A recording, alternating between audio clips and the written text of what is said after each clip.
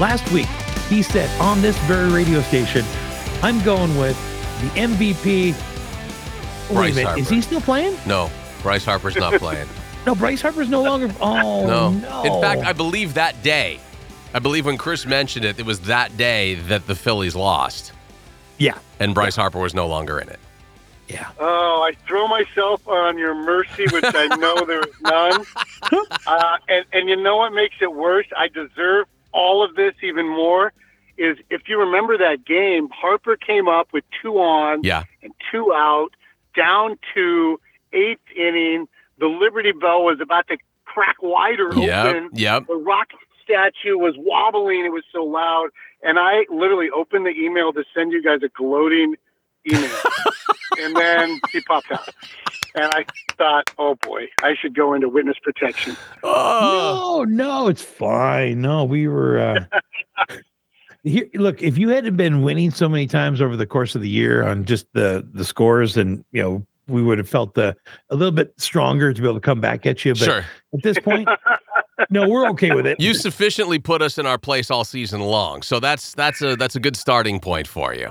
Yeah. Oh, man, I blew that one, though. I really thought, and it was exciting. I mean, if you told someone at the start of the year, we'll give you Trey Turner and Bryce Harper with a chance to go to the World Series. Yes. You'd be like, okay, that's a pretty good bet. But, man, the Diamondbacks just won't go away. And I was going to say, too, and against the Diamondbacks, you probably would have felt like, oh, this is going to be a piece of cake. We should be able to get this done. But, man, there is some fantastic postseason baseball that is being played right now. And not only that, but I think in the first 2 games of the World Series, I'm stunned at how good everybody's playing. Yeah, I think it's and not just playing. I mean, the managing, right? And sometimes we talk about over coaching or over managing or over implementing your analytic matchups or whatever, and like overthinking it. I don't think that. I think these guys are, both teams are just right in the sweet spot, and they're then bringing it down to these great athletes executing. And you're looking at some of these people with Arizona getting outs, and you're like, who is this guy? Yeah. Like, what? How is this guy getting out? One guy I want to give a little love to for Arizona, doesn't even play anymore, Dan Herron. So Danny Herron, people will remember as a pitcher with the A's and the Cubs, and the Marlins. He played for everybody, Angels. I had him at Pepperdine. I was doing Pepperdine games when he was playing at Pepperdine. And I used to drive the van, and Danny would be my co-pilot on the road trips. And I got to know his family, and so I've known him a long time.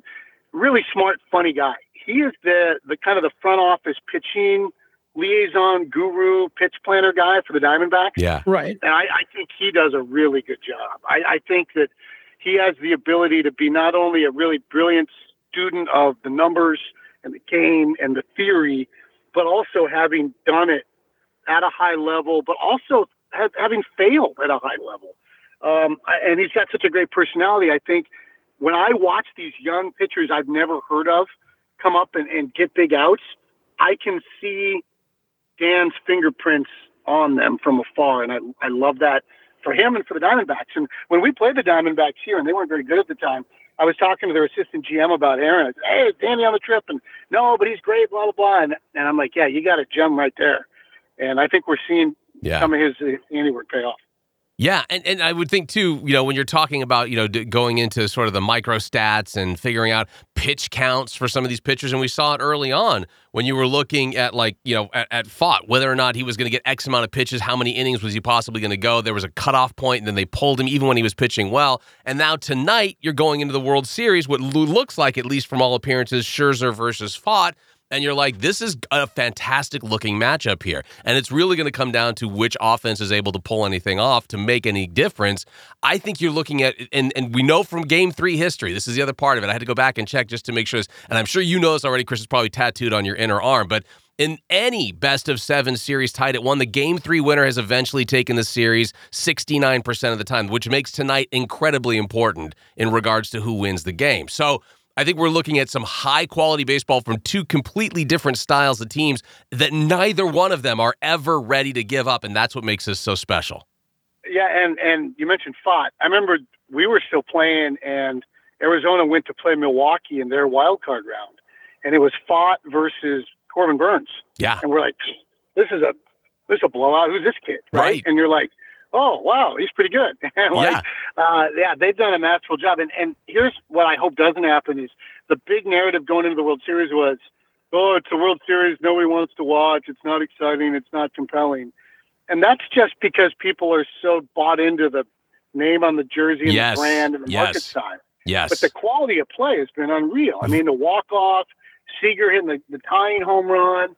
I mean, this series, despite the fact that the Diamondbacks are as anonymous a big sports franchise as there could be, I think, right? Yes. Like, I mean, they're pretty low-key. Despite that, there's star power here. There's real star power here. Adolis Garcia has had, obviously, a record-setting postseason. Mm-hmm. He's also the guy in Major League Baseball I would least like to fight. He's on my number one. If you had to line up every Major League Baseball player and you had to fight him, he would be the last guy I would want to fight. If you got one mulligan, you're like, I'm taking that. Go away. I don't need him. Let's go. Yeah. I will take getting beat up by all these other guys. But that guy, no, I would die.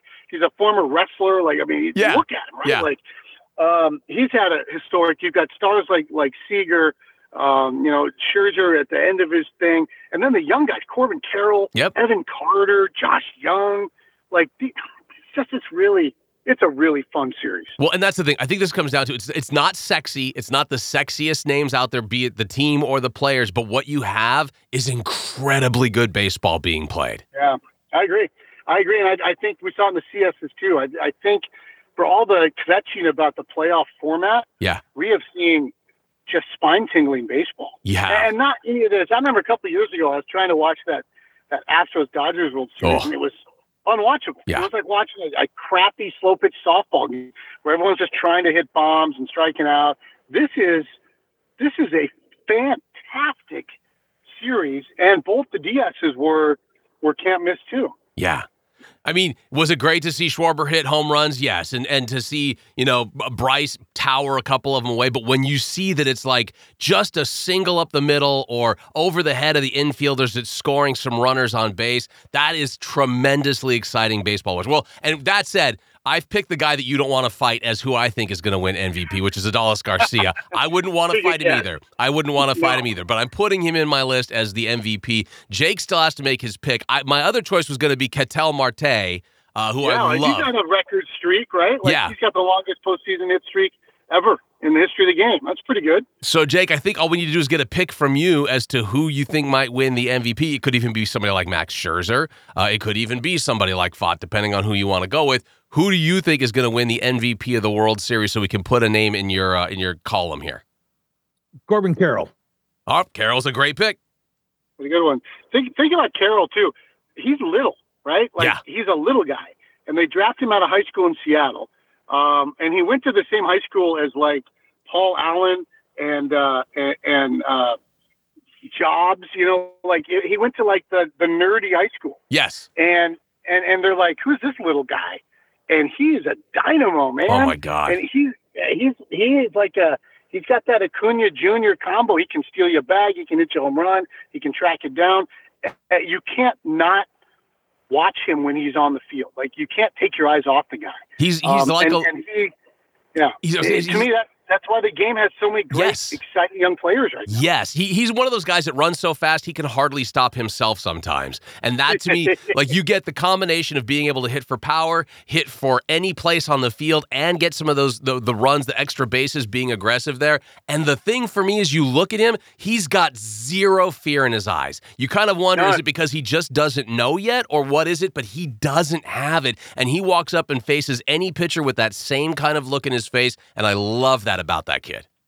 You know how every school has like that one kid, and if he's on your team or on the playground, you always win? Yeah. Or like if something needs to be done, you just have that one kid that will do it. He's that guy on the national level. Are you trying to jinx my guy? No, we're agreeing with you. You got nonstop. It's like you just won an ESPY. What the hell? No, we are in complete agreement with you on this one, Jay. Now he's going to break his leg tonight and be gone for the series. There's one guy that could come from the shadows. Only because he took such a hard turn at first base thinking about going to second that he broke his own leg because he couldn't stop quick enough. Hey, and then he plays in a cast. He will play in a cast. He will play in a cast for sure. Can I tell you? I was super excited. My guy Mitch Garver hit a World Series home run. Absolutely. That made me so happy that a guy who I love and I've known a long time, I really respect a lot. To see him hit a World Series home run, that made me really happy. And I feel like he's really seeing the ball now. I feel like he's coming into his own as a hitter here for the World Series. Like he's really stepped it up a few notches. Yeah, he had a great second half, coming off the injury. And the great thing about Garv is he's just salty. He is just a salty Oh my God, guy. absolutely. And I love his saltiness. It's one of my favorite things about him. And I went on caravan with Garv, and they have to sign all the cards on the buses while they're sitting there. Mm-hmm. And we were messing around, and so he signed a card to me, and it was like "Stay salty" or something like that. And I hung it up. In the studio, and it's the only autograph I have hanging up in my nice card of Mitch Garver. So I felt really good for him and his wife and their boys, and I'm just really happy for them. Stay salty. Right. So what do you think, your final impression here, what do you think is going to happen in this series? Who do you think is going to take this series? Tied up 1-1 now. What do you think is going to happen? I think I've proven to be terrible at predicting. So I don't know that you should be asking me any of these questions.